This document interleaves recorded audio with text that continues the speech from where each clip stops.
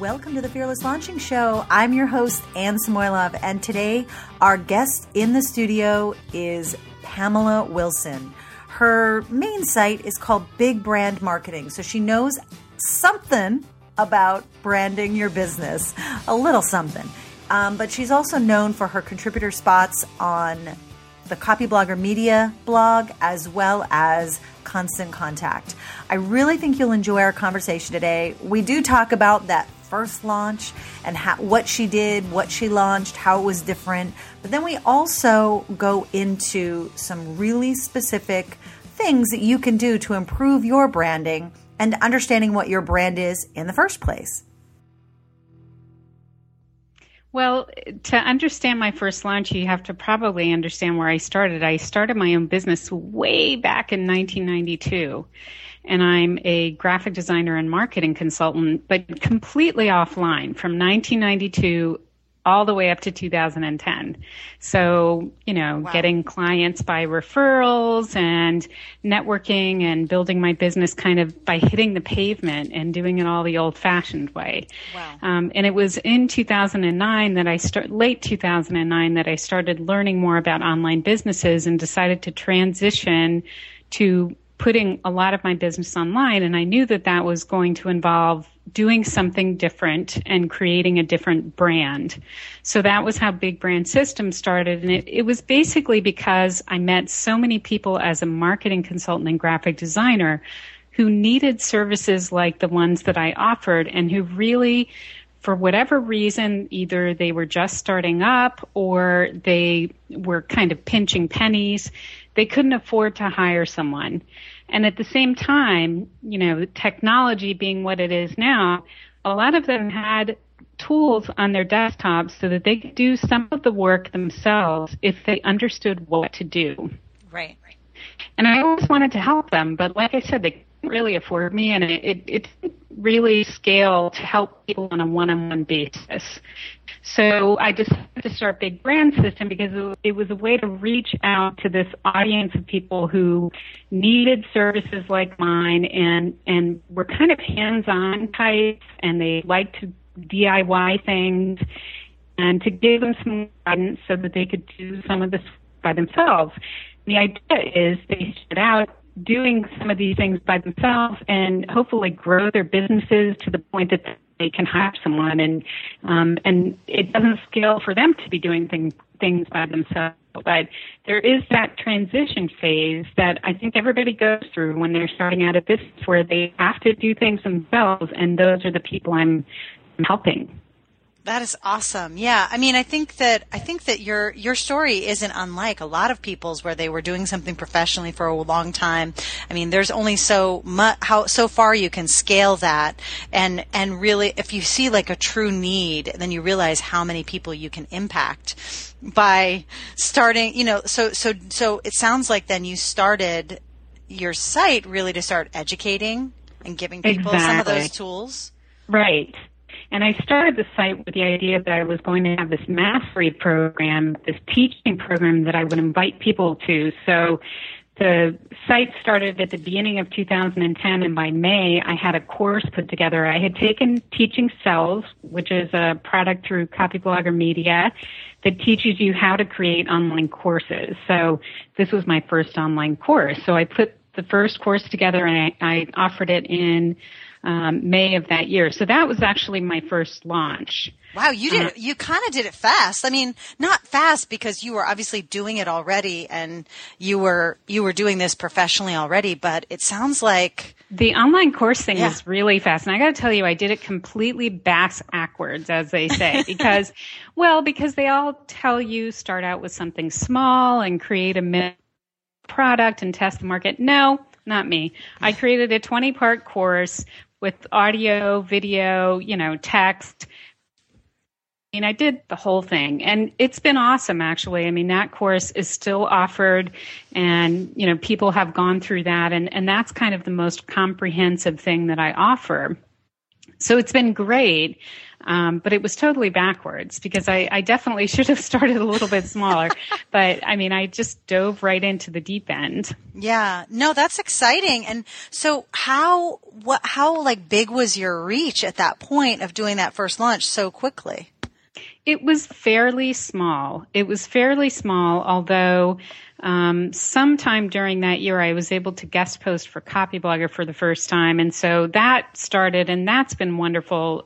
They have me as a regular writer. They kind of keep a slot for me every month. So that's been a great way for me to reach out to their vast audience, a lot of whom aren't really my target market, but some of them are. I mean, there's enough of an audience there that there's a percentage that is interested in what I talk about. So that's been a great way to build reach and guest posting for other places. I guest post for Constant Contact, for example, about email marketing for the most part.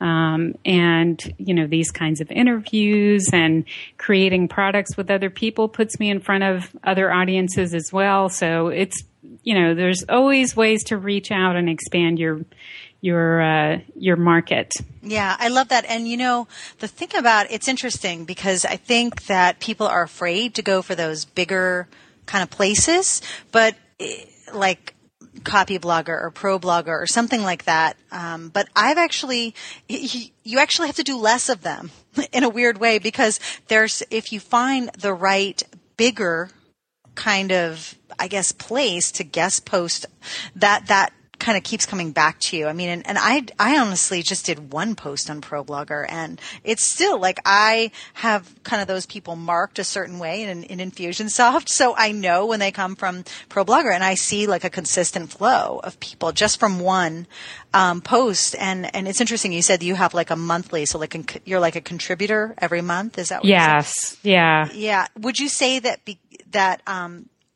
now that you are a contributor and not just a one-timer, that actually also has helped? Have you seen like kind of like a little bit of a growth for people who kind of click through and find you?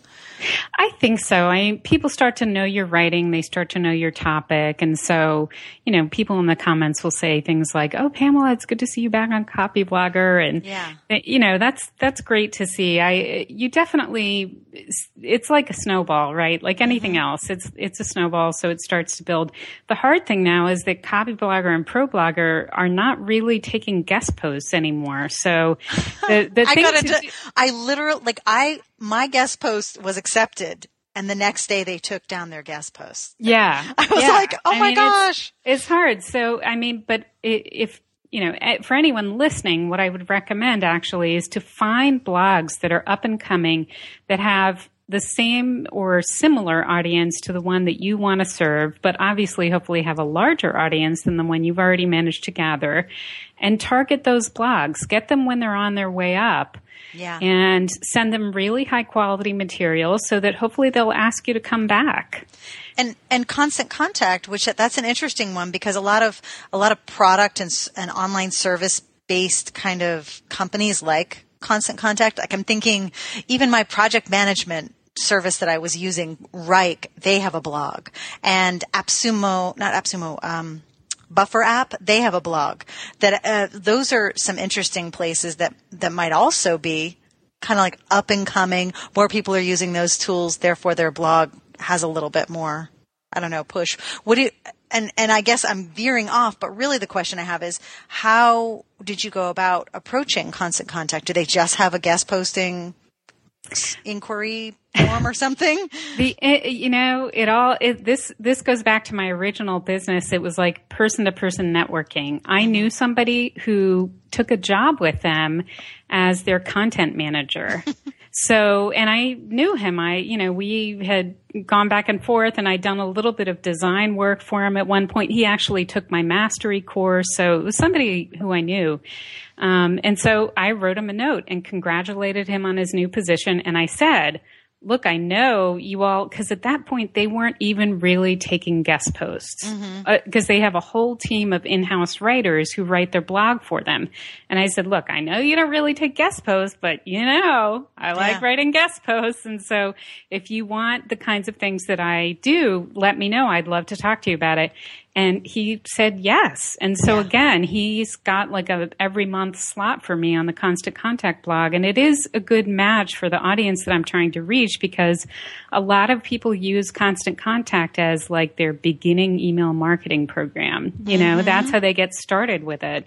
And some of the businesses that I'm trying to reach are the kinds of businesses who have like a brick and mortar store, and they have a little list next to their cash register where they ask you to, I mean, you've seen those, right? And absolutely. Constant Contact kind of specializes in that kind of business. So I enjoy posting for them as well. It's kind of an unusual choice, I know, but it works for me. Since you did that first launch, did you notice that this is something that the people who go through Fearless Launching specifically kind of come across? Like, they'll do their first launch. It might be really small, maybe no sales, but it's more for, let's say, you know, new subscriber push or something like that.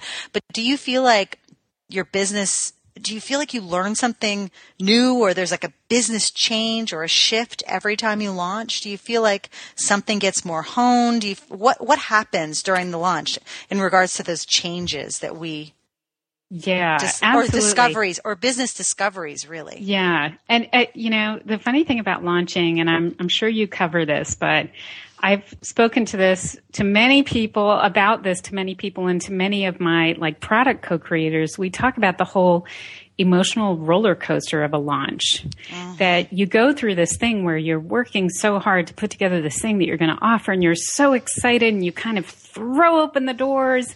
And then when this whole avalanche of people doesn't come streaming through, it's, you know, it can be a real emotional roller coaster where you're getting sales, but not as many as you'd hoped for. And, you know, you get kind of down about that. And then sometimes you get a little surge at the end, and then you feel better. And it's just this whole, it's kind of like blind dating or something. Like, you know what I mean? Like you go out with somebody, you know, you think they might be great, and then you meet them. He's the one. They've got spinach in their teeth, and it's like not as exciting as you thought. And so, yeah, I mean, there's this whole thing. And so to me, the biggest thing that I've learned from launching over and over again is that I expect those things now. I expect those waves of, you know, up and down and feeling exhausted and still having to push through. And, you know, at the point that you're sick to death of the whole thing, you still have to send out an email to them. And, you know, so I've gotten much more used to that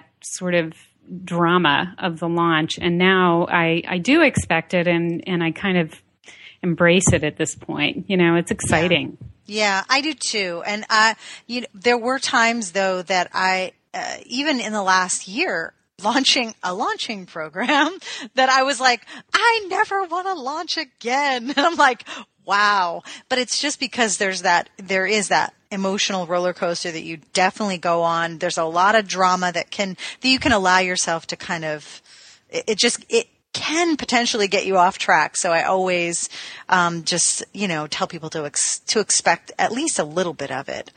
Yeah. Oh, no. I mean, I have a mastermind group, and one of the jokes was we should invent a launch cocktail, a post, and it's made up of everything in the cabinet above your refrigerator, like all the alcohol you have, you just mix it all together. That's your post launch. Because you're just wiped out by the time it's all done, you know? Yeah, definitely. So then during your launch, do you have, so obviously you know to expect the roller coaster. Do you have a way of approaching launches that not necessarily helps you not have the roller coaster, but that you like, when you like to use, like a strategy you like to use, a way you like to launch, like an approach to launching? I'm trying to find the words here, but really like, you know, some people like to do their product launch formula launches. Some people like to do email launches. Some people like to do it like where they're including a bunch of partners. Is there a way that you like to launch? That is a great question. Well, I mean, I don't follow any kind of formula because I am a big believer in adapting your launch to the product that you're launching and the audience that you're launching to. So I think you need to have general launching skills and know what the available tools are, but then put them together in a way that makes sense for the particular product and the people you're trying to reach. But the one thing that I do, and this is something that Pace Smith, taught to Kelly Kingman, and Kelly Kingman included it in ebook evolution, actually, in the launch guide that she wrote. And this has been super helpful, like for everything. I'm a big planner. So, 2 months to 6 weeks before launch, I'm planning all the different things I'm going to do. I'm planning the content I want to create around it, the guest posts I want to write. I'm contacting people to see if they want to be affiliates. I'm busy with all of that. And when I get into that mode, I have way more ideas than I have time to implement. Mm-hmm. But I don't want to forget them, right?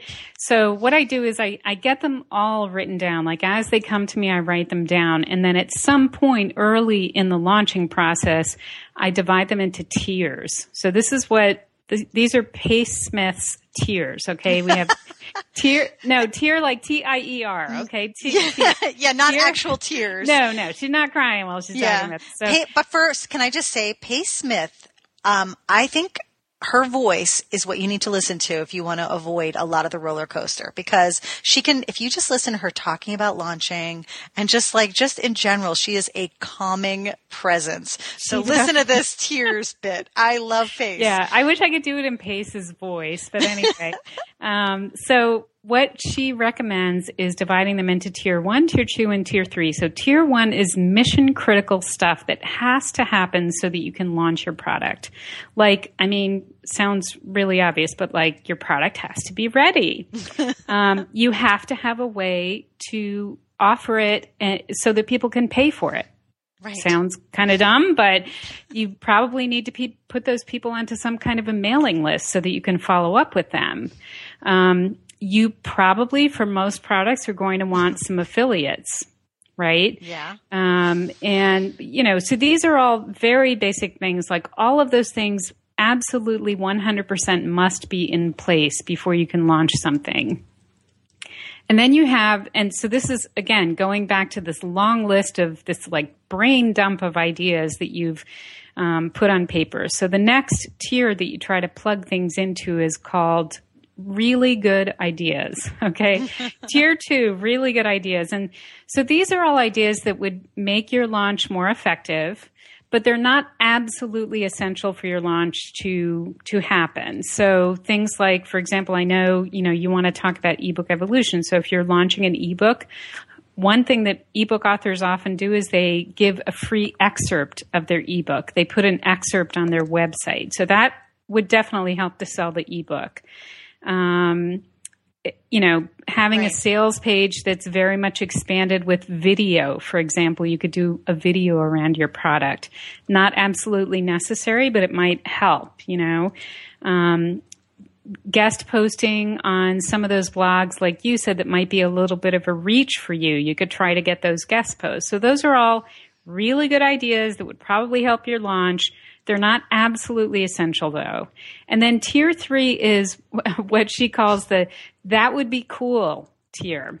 So these are ideas that would be cool. They would be really cool, but you probably shouldn't do them until you have your mission critical ideas and your really good ideas done. So this is things like, asking friends to write reviews of your ebook, or creating a series of blog posts that leads up to your launch, adding more bonuses to your product, things like that. Yeah. Things that would make it extra cool, but that you don't absolutely have to do. That's awesome. I'm remembering it too. I feel like, did she, trying to remember now, did Kelly interview Pace about this? She did interview Pace as part of the ebook evolution project.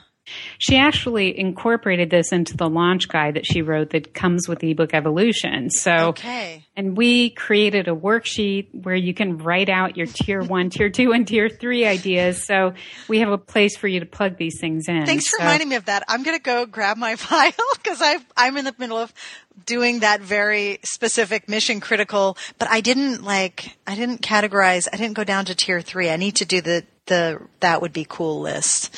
Because, some of those ideas you have floating around in your head are really that would be cool ideas. Mm-hmm. I mean, it's like, yes, we could do that, but, is there really going to be time? So yeah, I've found that just doing that before launch, and completely unrelated launches that are not at all related to ebook evolution, I dig out my little tier 1, tier 2, tier 3 worksheet and I'm printing it out and scribbling things down on it. It's very helpful. Awesome. I love that.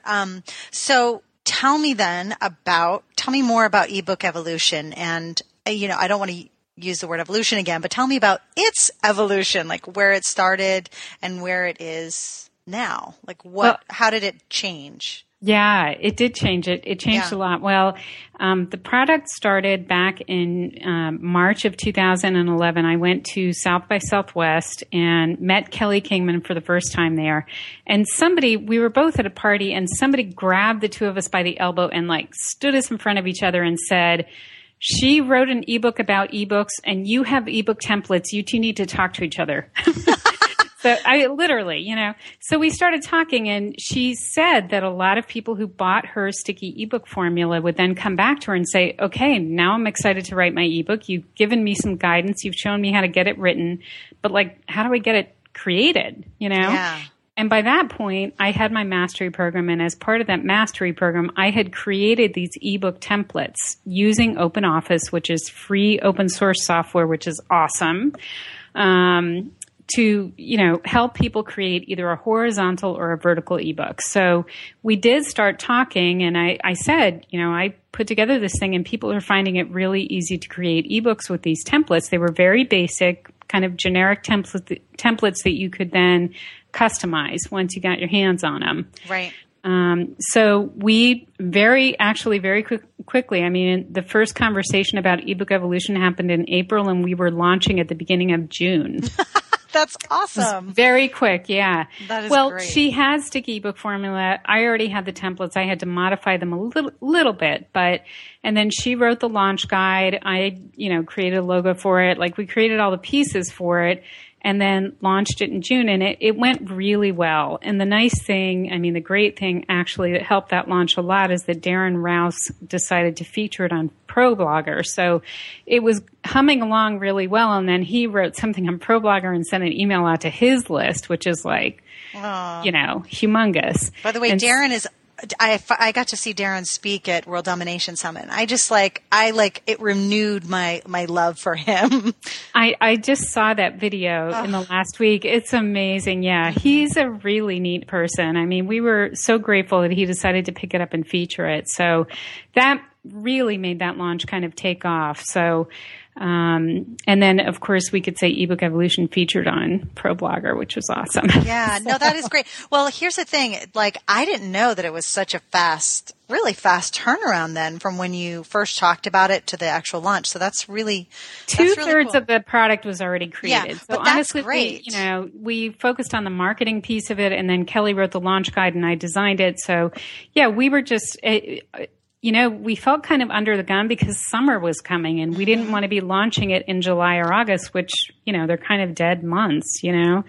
So the big push was to get it out at the beginning of June when people still had their business thinking caps on, So that went along. We kept going throughout 2011, 2012. We developed an on-demand webinar called the Ultimate Ebook Kickstart, which is a lot of fun. It's an interactive webinar, and it's delivered where people can sign up for a specific time, and they're sent reminders, and then they can log in and watch it.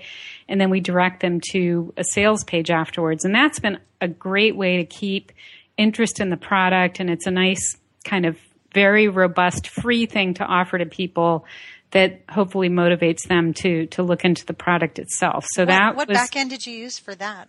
I'm using Evergreen Business Systems, which I don't know if you know anything about Evergreen Business Systems. It's actually kind of slimy.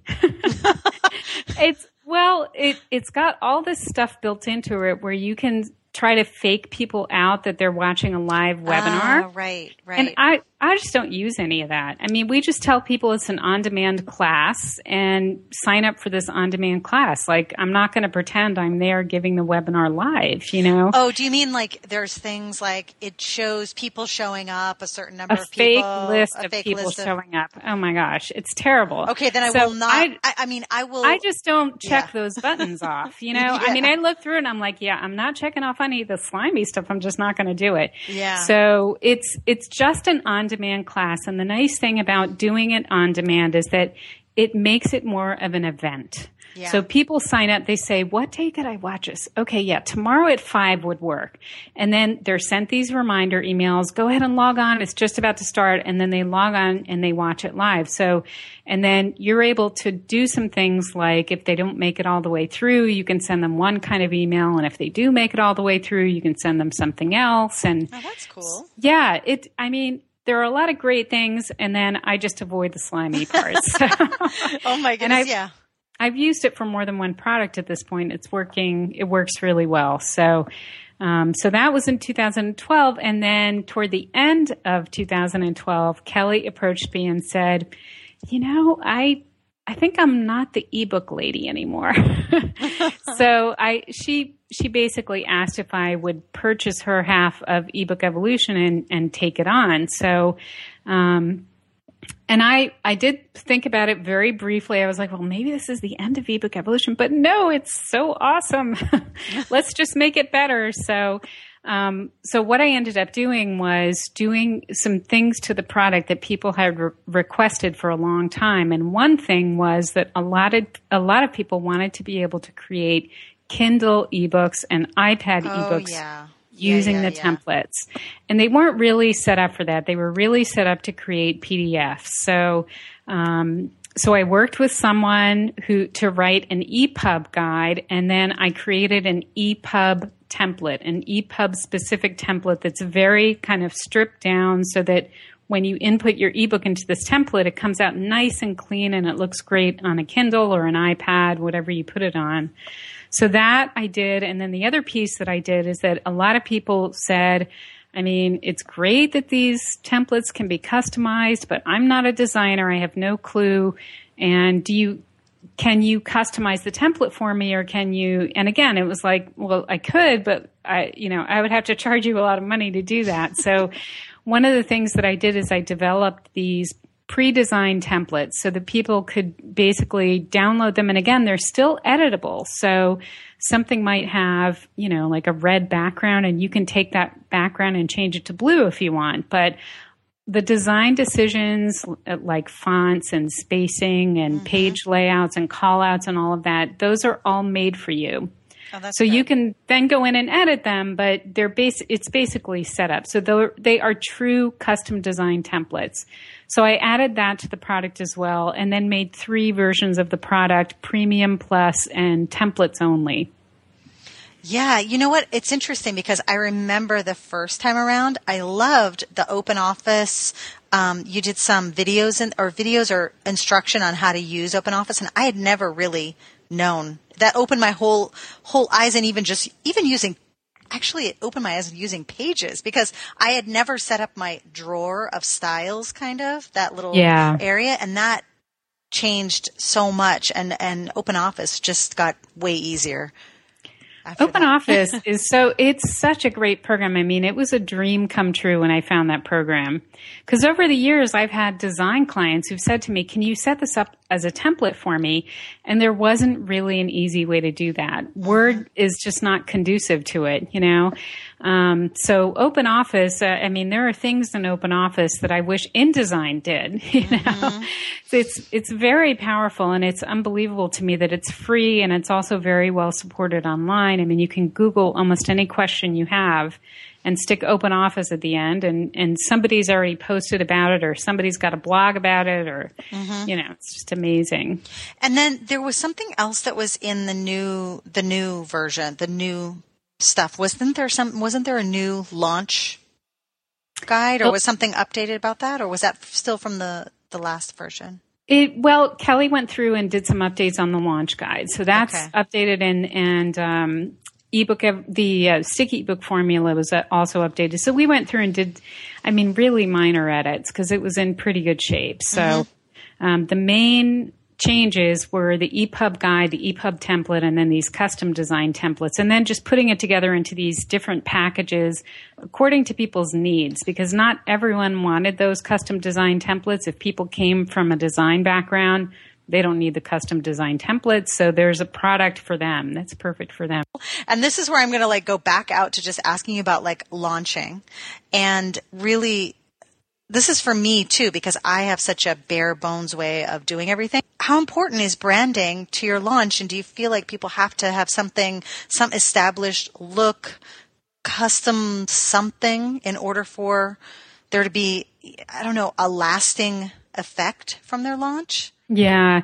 Well, first of all, my definition of brand, I do focus on the visual quite a bit, but my definition of brand is a bit more comprehensive than just how it looks. It's really the feeling that people are left with after having interacted with your business. That's what a brand is. Yep. So it's more, it's the brand happens in your brain, not necessarily just in your eyes, right? So it's like this feeling you walk away with after having interacted with a company. And part of that feeling happens because of the way a brand looks, but that's not the whole picture, right? So, although I do think when you're just launching something new, and honestly for anything, it's helpful if you have a visual brand that's memorable, that's also complemented with what I call the verbal brand. So those are things like the name of your business, the tagline of your business, that basic brand message. I call it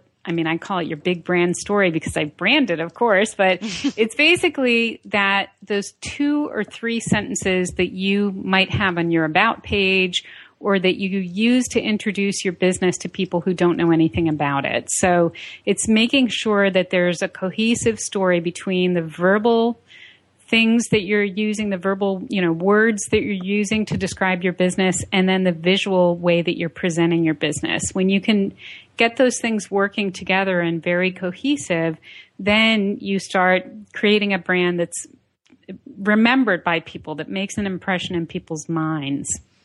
The great thing about doing business online especially is that you really can evolve your brand over time. So I encourage people to do very minimal things like picking colors that they want to use, even colors that they want to use on their website, for example, for their headlines or for, little accents on their website, picking some basic colors and some basic fonts, because fonts say a lot about your business. Fonts have quite a personality. So if you can make some of those very minimal initial branding decisions early on, and then, you can even wait and get a logo or a site header later or not, just not even use it, I think minimal branding can work really well too, but it is important to make some basic decisions. Not making any decisions at all is also a branding decision, right? So, I know. People who have their site, they take it right out of the box, they use a WordPress theme, take it right out of the box, don't tweak it at all so that it looks like everybody else's site who has that WordPress theme. That's kind of a non-decision, and that ends up being a decision. It kind of looks like you don't care that much. So I do think that some very minimal things can go a long way. I'm wondering, besides font, headlines, colors, what would be that next baby step after that? Fonts, headlines, and colors are a big piece of it. And then the other thing that I talk to people about is what we just mentioned, that brand message. Yeah. And those, all of these decisions really need to come. The thing that comes before all of them is understanding who you're trying to reach and what motivates that group of people and what their challenges are and all of that. You need to kind of get inside their heads. And that's when you can go back and say, these are colors that will resonate with them. These are fonts that will work for them. For example, suppose you have a site that's trying to appeal to people who are 50 to 70 years old. Well, you don't want to use this teeny tiny font that's really hard to read, right? So, it's just things like that. You need to have that basic knowledge in place. And then you take that knowledge and apply it to these kinds of visual decisions that you have to make, and you use it to develop a brand message that will communicate what you have to offer to that group of people. So that's your business name, that's your tagline, that basic brand message that I was talking about. When you have those things in place, really, that's a lot of the story. I mean, I come from the print world, where you had to make a commitment to your branding decisions, and sometimes print brochures, 10,000 brochures that you spent, $15,000 on to print. And boy, you better hope that you made the right branding decision, Yeah, exactly. Yeah. In the online world, it's very easy to tweak. So people say, oh, I think it has to be all perfect for it. And I just want to laugh. It's like, you have no idea how uncommitted you can be at this point. And I mean, I do think it's important to get these things in place as early as possible, because then you put time on your side. Mm-hmm. As time goes on, people start to recognize your materials, and there's this nice momentum that develops when they are exposed over and over again to your materials and your brand. They just start to recognize you, Yeah. So you do have to put it in place at some point, but it's very low commitment on the web. I mean, you can go in and tweak your colors in 5 minutes and get out of there, and you haven't spent anything but 5 minutes of your time. It's amazing. Well, I love it, Pamela. Like, the understanding who you're trying to reach is kind of like it's like your whole business here. And if you're starting a blog, if you're doing anything, if you don't know who you're trying to reach, you're probably not going to reach those people. You know what I mean? Well, the only reason I even say it sounds so basic, right? Mm-hmm. But so many people, they make these font and color decisions, and they're trying to decide what they like. Mm-hmm. I don't know what color I like best. I don't know what font. I can't decide. But it actually makes the process so much easier if you take yourself out of the equation and try to put yourself in the shoes of the people that you're trying to reach. So if you say, what will they like? What is going to resonate with them? You can actually make the decision better, faster, and you're less kind of emotionally involved in it. You just make the decision, you make your best guess, and you put it out there. Yeah. Oh my gosh. I really love that, because I find that same thing when people are choosing something that they're going to be launching. Or I get tons of emails about people wondering, oh, does this sound like a good title? Does this sound like a good blog post? And I always go back to them with, well, it doesn't matter what I think. I'm not actually your audience. Ask yourself what your readers are going to think about it. Right. It doesn't Who matter cares what I think. Right. It doesn't matter what you think or I think. Yeah, that's really sexy. And it's so much more fun in a way when you just take yourself out of it and just imagine this person who really needs what you're creating and is waiting for you to finish it, you know, and waiting for you to offer it and waiting for you to launch it. And just imagine everything that you can do to try to reach that person, all the kinds of ways that you can deliver the message of your product to that person so that they can find it and it can help them.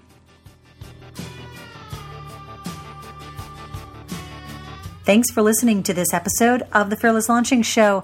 If you'd like to learn more about Pamela Wilson and her big brand marketing site, as well as wherever else she is appearing these days, she does a lot with Copy Blogger Media, so you can definitely find her over there, as well as Constant Contact. She's still appearing on that blog regularly. And also, check out the show notes below, because I've listed a bunch of things that we talked about in today's episode. And one more thing. You got a question for Pamela? Leave it in the comments below or reach out to her on one of those social media networks that I've listed.